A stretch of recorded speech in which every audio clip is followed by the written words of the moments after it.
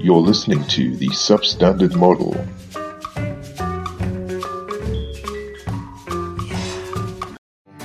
Hi guys, on today's episode we're going to be asking the question, have you ever wondered why plastic goes white when you bend it? Have you ever wondered why so much water in the desert, even though it should be really dry? Maybe it's an optical illusion or something, I don't know. Or have you ever wondered why opening a car window at speed makes that loud bum bum bum bum bum?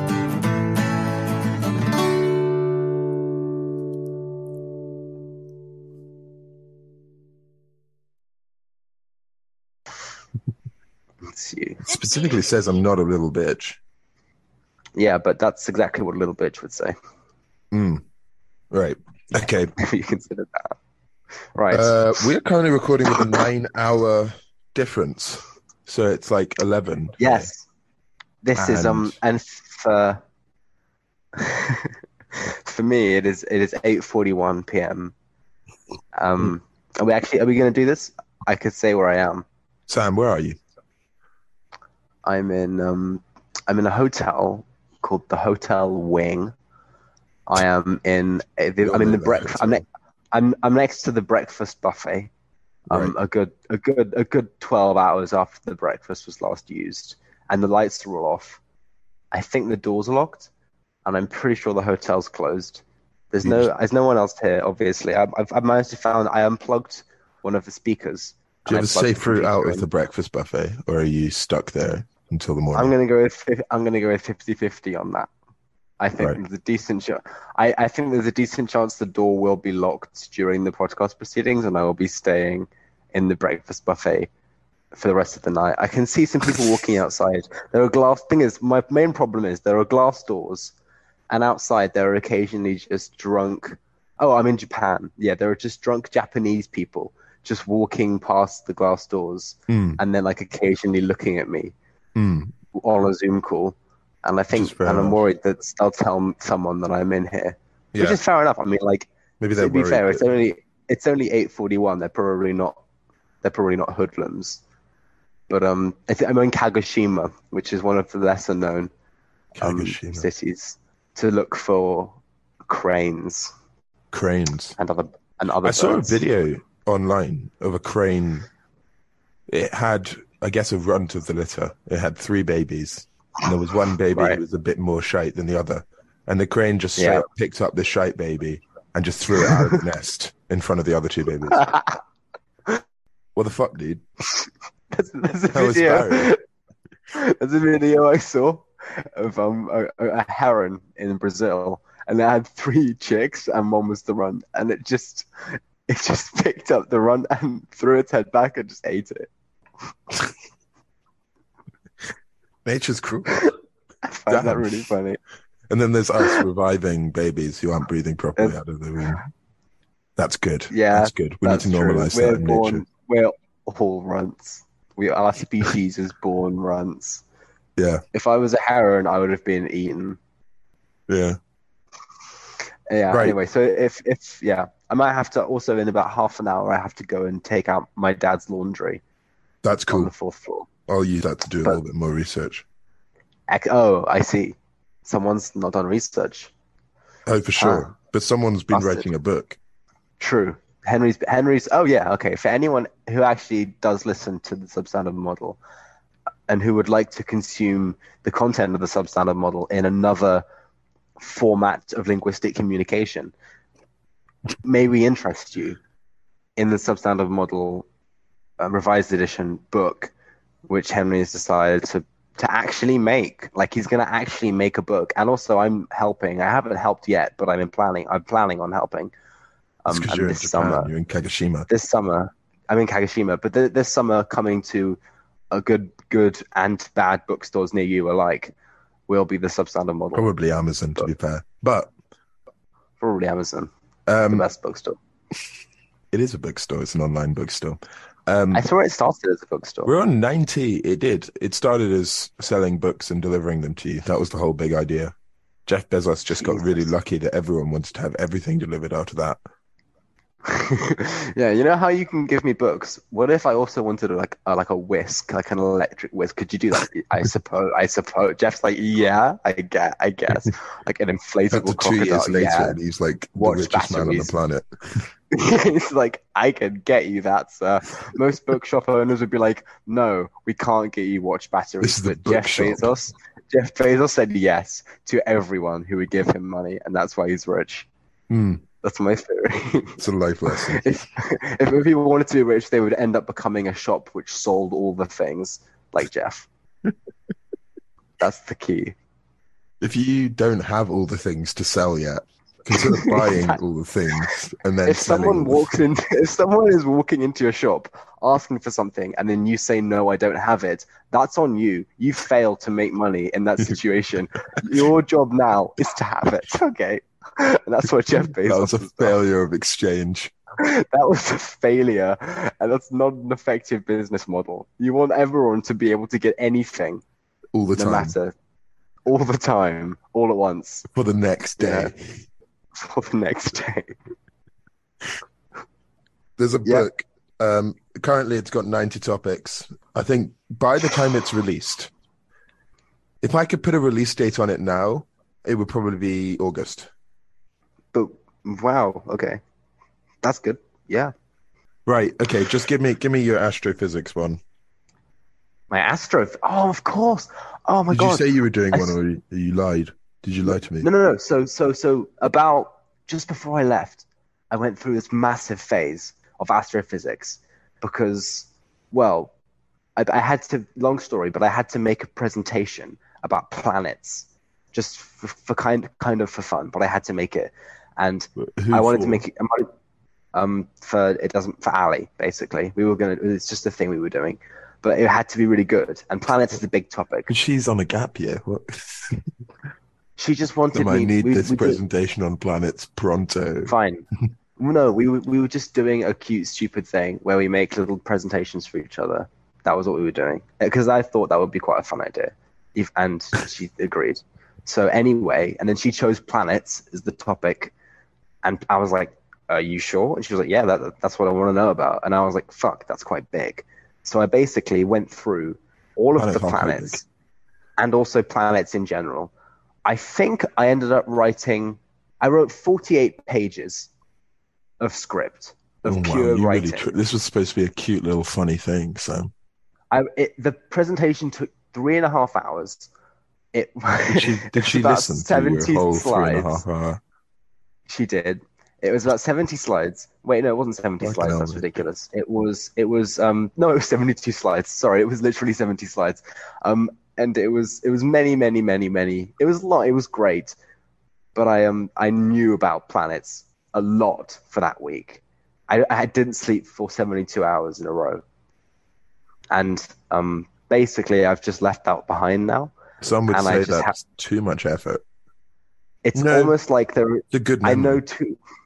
Yeah, I know too. It was a great memory. I have that now in my head somewhere. I don't think I could do And that much on planets, honestly. You'd be I surprised. feel like it would get repetitive after a point. No. There's just so much cool shit, Henry. I could give you maybe 15 facts on every single planet in the solar system, and then like 20 more about exoplanets. They're just so cool. Oh, They're fair really, enough, really yeah. cool. Okay, yeah. I see. Like- I was thinking, yeah. I had all these facts, and To be then fair, and then I came here. I've done a good number of planet facts. You've done some good ones. I talked about orbital resonance.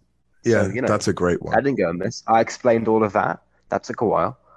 But I'm saving those. I'm gonna How many do years? for some reason I kind of forgot about those, and I've got 3 separate facts. That's the short story. Well, we need more physics content, so if I can just outside of this podcast record you talking about those as well. Yeah, I can do that. I can do a 3.5 hour special of Sam's planet presentation if you want. Get that one. Let's get that done. Yeah, that would be great. I'll just record that on my own. You'd have to be there for that. All right, give me something. Okay. What am I going to start with? I'm going to start with a simple one. So all my facts today are pretty simple. They go back to our basics. You know, they're like question about our world, answer.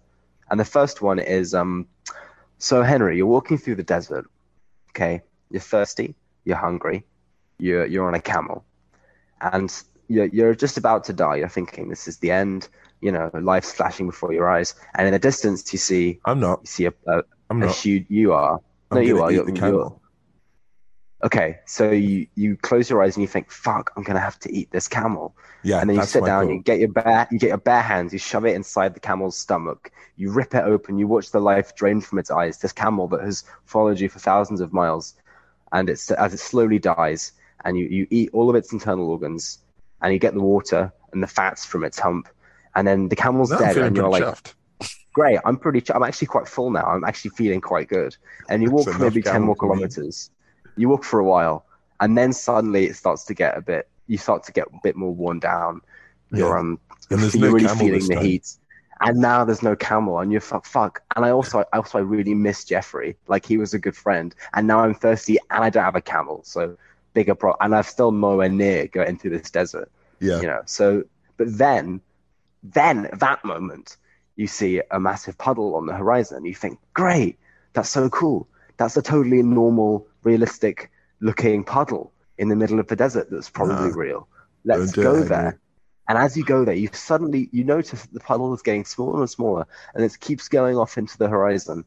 And then, just as you're reaching this puddle, it seems you remember something that you heard on a podcast many years ago in your youth, when you were an educated man. And that thing that you heard on the podcast was said by me now, which is that it's a mirage. It's not a puddle. It's a mirage, Henry. So everyone knows about mirages.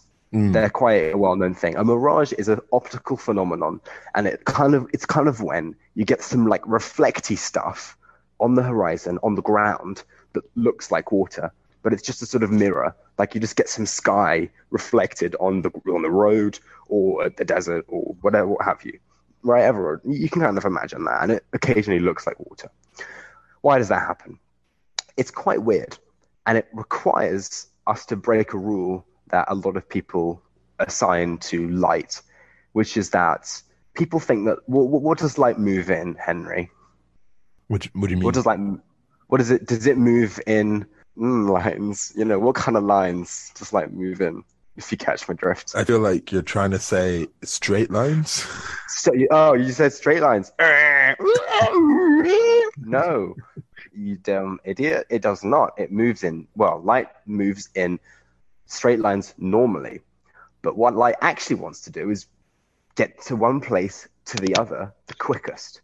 So light will move in a straight line normally because, the quickest place between 2 points, generally a straight line. But if the quickest path is actually a curve, light will move in a curve. And that's what's going on here.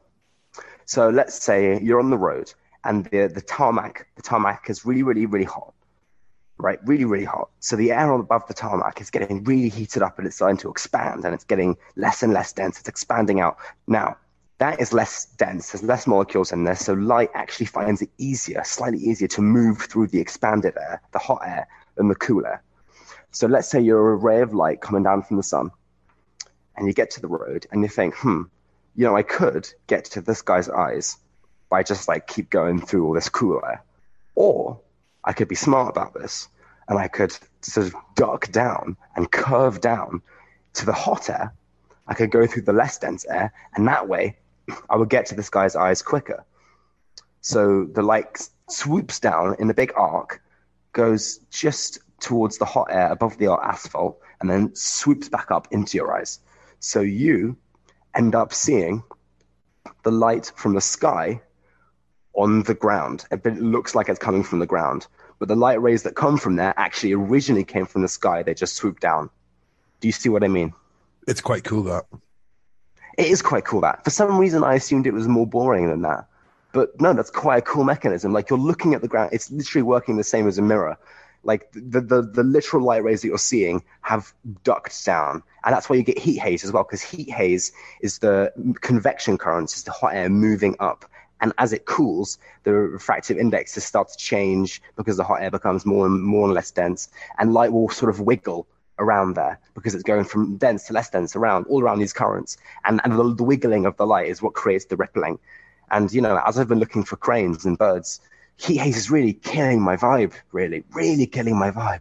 Because you're looking out with the telescope, you're looking out on the sea, and you see a Japanese mule, swooping across the sky. But you can't tell what it is because it's so wobbly, it's so wiggly, the heat haze is everywhere.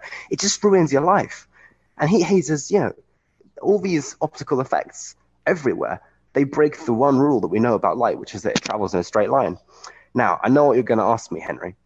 Okay, so this is what happens when there's a hot ground, right? Hot asphalt, hot desert, whatever, and a cool above ground.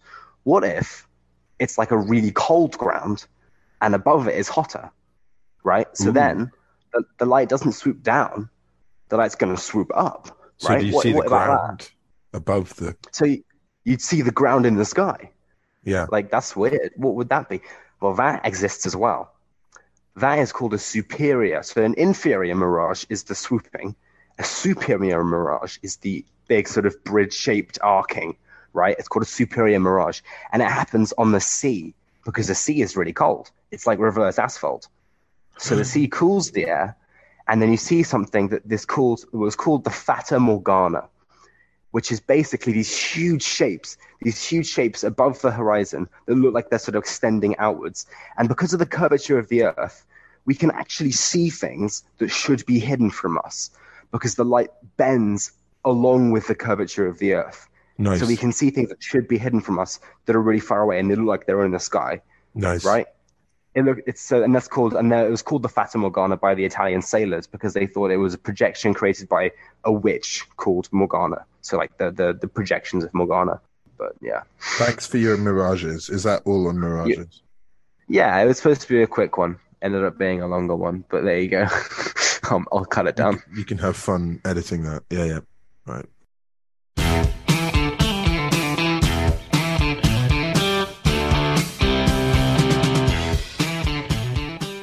Is that everywhere, apparently? Okay, so I'm going to be talking about, you can have the same type of plastic, but you can have different plastic densities, which result in different plastic properties, right? Mm-hmm. So, you can have like polyethylene, but you can have like, it's like HDPE, right? And then LDPE, which would be high density polyethylene, and then low density polyethylene. And high density polyethylene, I don't know if you've seen Breaking Bad. Anyway, so they dissolve. Is that the thing that doesn't get burnt by? Yeah, it doesn't get like dissolved by. Yeah. So Walter White, that's his name, right? Yeah. Mm-hmm. Shout out to Dr. Bugle, our old chemistry teacher, who probably was making meth at home, wasn't he? I think it's cool, probably. Or at least he wanted to make meth. At least he had the ability to make meth. And he would have made meth, and he did, and is still making meth, allegedly. High density polyethylene is completely different from low density polyethylene. Can you think of an LDPE source or place where you find LDPE, Sam? I don't know, food packaging, plastic bags. That's the one I always think of. Now, this isn't actually my fact. My fact is, have you ever stretched a plastic bag, a Sainsbury's plastic bag? You know when you stretch it at the handle? Mm-hmm. And you know how it goes kind of white? Yes. I know exactly what you mean. I've always wondered why does it go white? When I used to do stupid, childish things like chew pen lids or like, bend backwards little bits of plastic that come off stuff, because plastic just comes off stuff, you'd always notice on the bend it goes like... White. It goes white. Yeah, the dye goes away, and it's like, what the fuck is happening? What is going on? Well, it's an interesting. And if you bend it back, it doesn't get fixed. It just doesn't. It's ruined forever. True. So it's a permanent change. It's a permanent change. Oh my god! I'm so glad you're going to finally answer this. High density polyethylene means that the chain is built entirely along. It's in one line.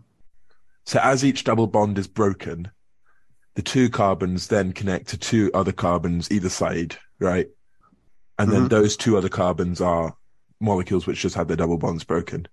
If you create, and this is all, the density of your polyethylene is dependent upon the manufacturing process and temperatures that you use, as with most of these things. And a low density polyethylene is you essentially create a web. You have this messy long branches that come off in all directions, which results in an amorphous structure, which means that essentially it's a Jackson Pollock of plastic structure, right? Mm-hmm. And when you stress it, it's like pulling on a ball of yarn, right? Or a messy, knotted ball of yarn, right?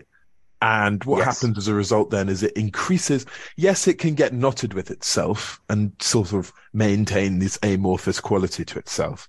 But because of the stressing of it, it increases the number of chains that are parallel to each other. And so it increases what's the property is known as crystallinity of the polymer. And with the increased crystallinity, you have a more reflective quality to the light that's incident on it.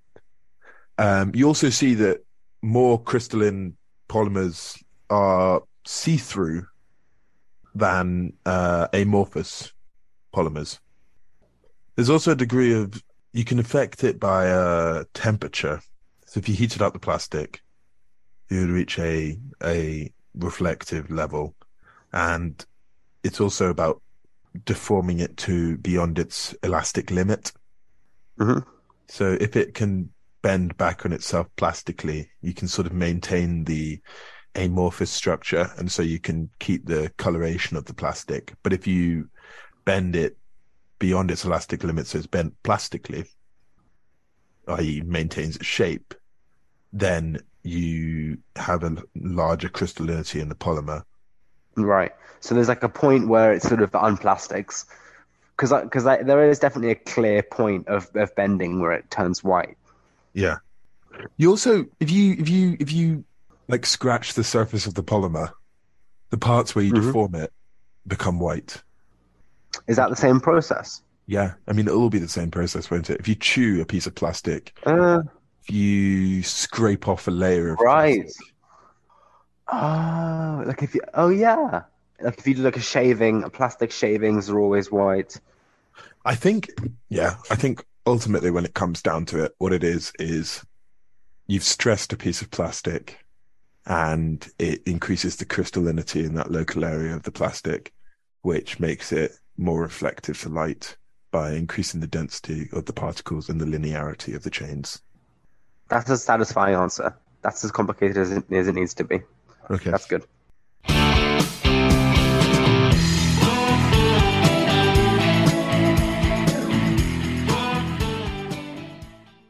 Right.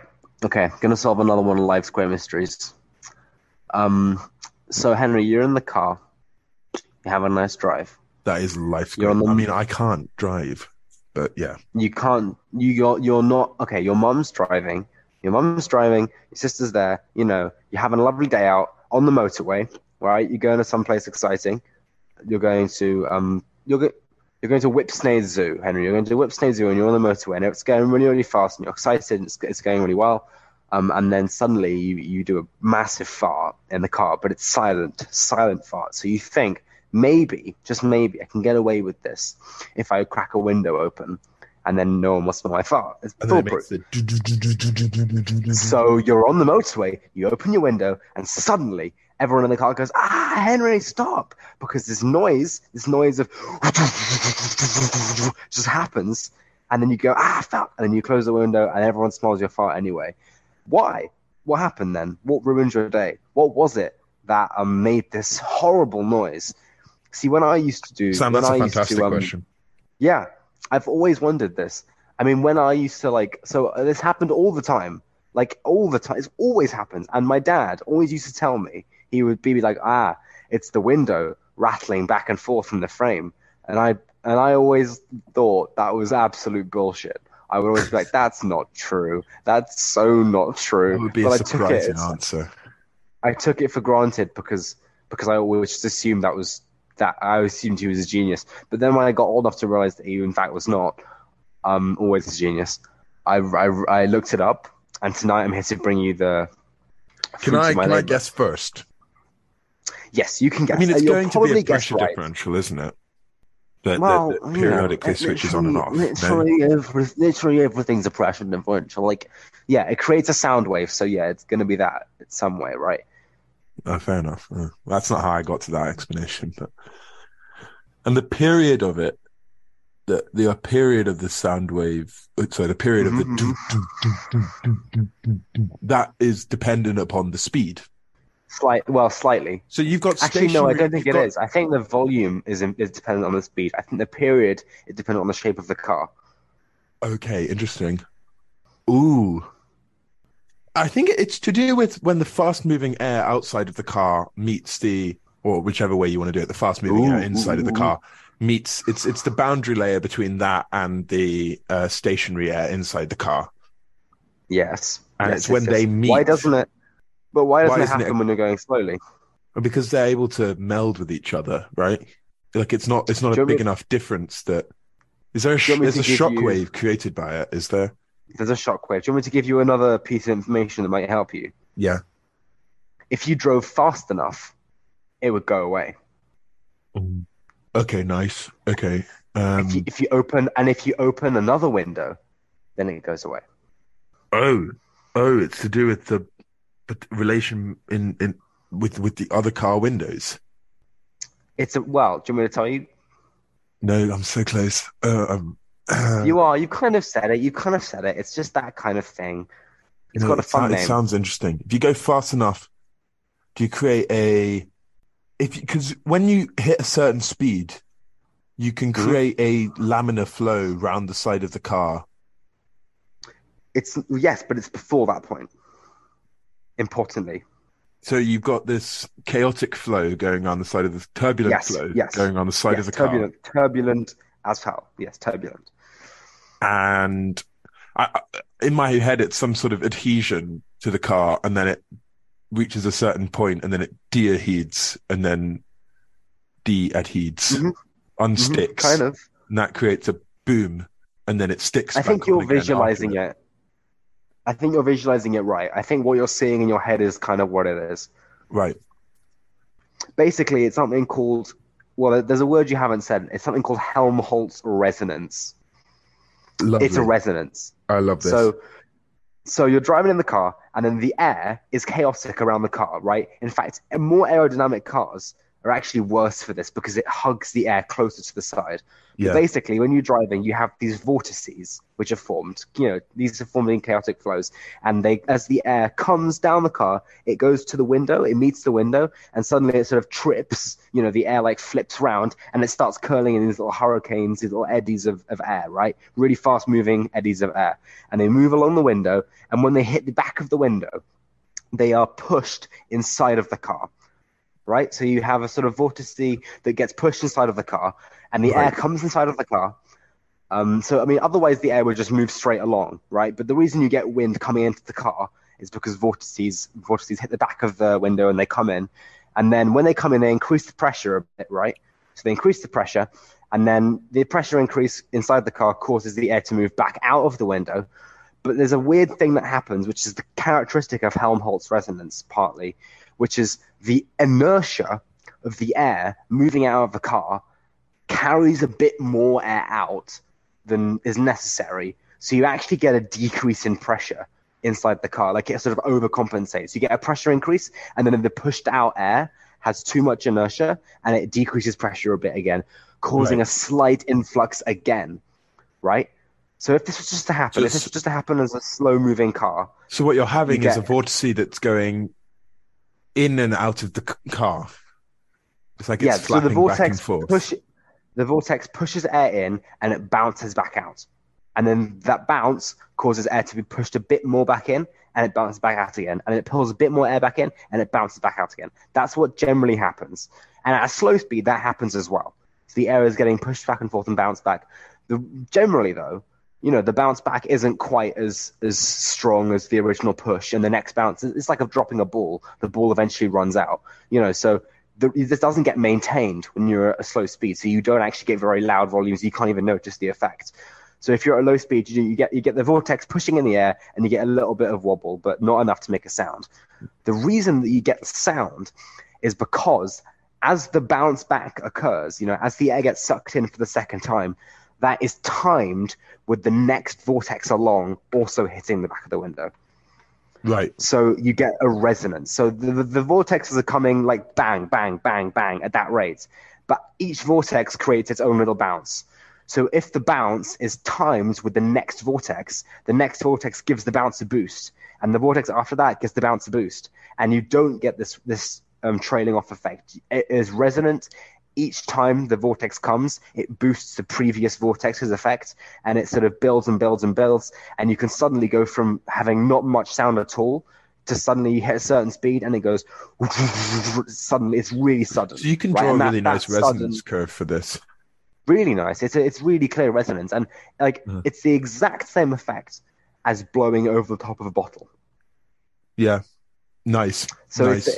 It's Helmholtz resonance occurs when you have an enclosed volume and a single opening to that volume. If you open a second opening, then the resonance is broken because the pressure can relieve itself out of the other opening.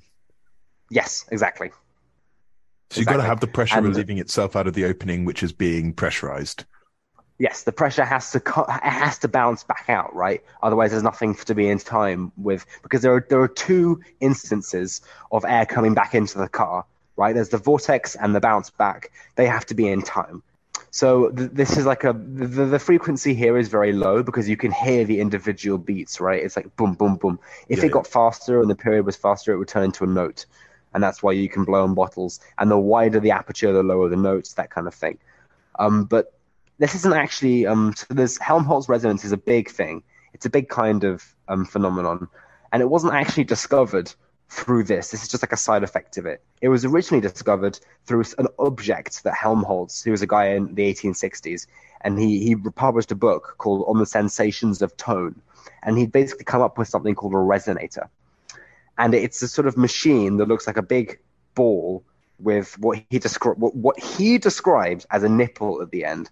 And it's got like a tiny hole at one end and a big hole at the other end.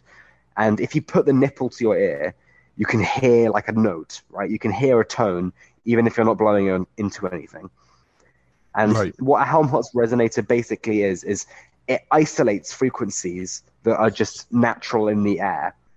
So let's say like in the air or any like cars driving past or flowing water or birds, whatever, most of the sound gets damped by this big volume. It's like listening through, like earmuffs. Like you can't hear most of the frequencies. But some frequencies, the ones that are specifically resonant with the aperture of the hole, with the aperture of the beer bottle, essentially, the ones that are resonant, they get picked out.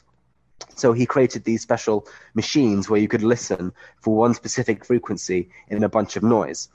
And that was, and he described it, the way he described it as when you apply a resonator to the ear, most of the tones produced in the surrounding air will be considerably dampened, but if the proper tone of the resonator is sounded, it brays into the ear most powerfully. Now, this is what a seashell does. A seashell is a Helmholtz resonator with a specifically very low Q factor, which means that it dampens not as many frequencies, so it has a lot of like different resonances, and you hear a lot of frequencies at once rather than just one tone. So you hear a few tones, and that's why you get like a seashell thing. And that also gets amplified by the sound of blood in your ear, but that's different. But it's technically a Helmholtz resonator. And one very cool thing that you'll like that they did with Helmholtz resonators, Henry, they did this, I think they did this in... I haven't found much information. They did it in like the 1890s, a guy called William Stern. Basically, you get 14 of these resonators, and you align them together, and they made essentially an analog Fourier sound analyzer. Nice. Because you can it's like a machine where you can use picks out specific frequencies. These orbs. You can use these specific resonators to pick out specific frequencies in the ambient sound. I'm looking at graphs now. A single Helmholtz resonator can pick up multiple frequencies. Yes, depending on the Q factor, yes. So sometimes it's just one. The true ones are just one, but something like a seashell picks out a few. Some pick out more than others. Depends on the structure of the object. So your car could create different pitches, theoretically, but I think the range of drivable speeds only allows for one frequency. Also, because the size of the window it's like more or less standardized, like not entirely, but like windows don't vary that much in size. That kind of means that a lot of them are the same pitch. But there are definitely you could design a car probably which had a more Helmholtzy vibe, where you got a nicer sound. But they're designing cars now, like, so for example, like a big truck wouldn't have airflow along the sides of it as easily, so it wouldn't have that problem so much. Yeah. And I'm not going to go into them, but there's a lot of applications, aircraft, architecture, obviously with music and stuff. You can use it to make flutes and panpipes and stuff like that. Panpipes are just Helmholtz resonance, the ocarina is a Helmholtz resonator. Just anything where you blow over a hole, you've done Helmholtz resonance, and it's just vortices wiggling back and forth, basically, and creating some noise.